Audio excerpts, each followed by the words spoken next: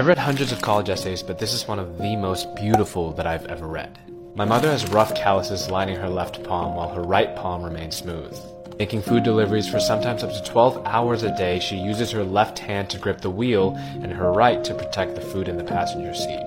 My father, a pastor and missionary, puts his hands together to pray every day at sunrise for my family, for the church, and for less fortunate people in the world.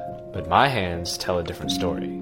Other than the coarse fingertips I use to press down on the strings of my instrument, my hands are delicate. My nails are always cut and filed perfectly, and my palms are pleasantly soft. I was never once asked to do chores.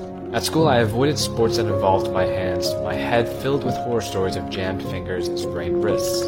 To me, all of this caution was worth it. From a young age, my parents have told me that we use our hands to serve others. They told me that mine used to play the violin, do that by sharing music. Playing for elderly citizens in nursing homes or performing in outreach concerts to raise money for children with cancer filled me with purpose and identity. So when I was given the opportunity to teach instruments and put together performances for people with disabilities at a church-based organization called Malal, I gladly took it. At Malal, I didn't expect to use my hands in a physical way. In a sense, I was scared to do more. Maybe I was worried about the safety of my hands, or that I wouldn't be competent enough to do anything outside of teaching music.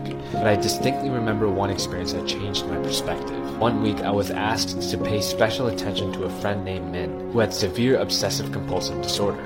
While the rest of the group moved along with the day's activities smoothly, Min had to adjust his shirt in exactly the right way, or spin his mask 3 times, or close every open door in sight. The more he engaged in his rituals, the more anxious he became. I didn't know what to do. Was I supposed to stop him? Was I supposed to tell someone when he looked at me with an anguished face and said, "Please help"? My heart melted. I held his shoulders firmly and told him everything would be okay. In that moment, I began to see my hands differently. Grasping his shoulders in calm strength, my hands brought him relief from his anxiety. It did more than what I thought they could do. I'll read the rest of this essay in part 2. Short Cast Club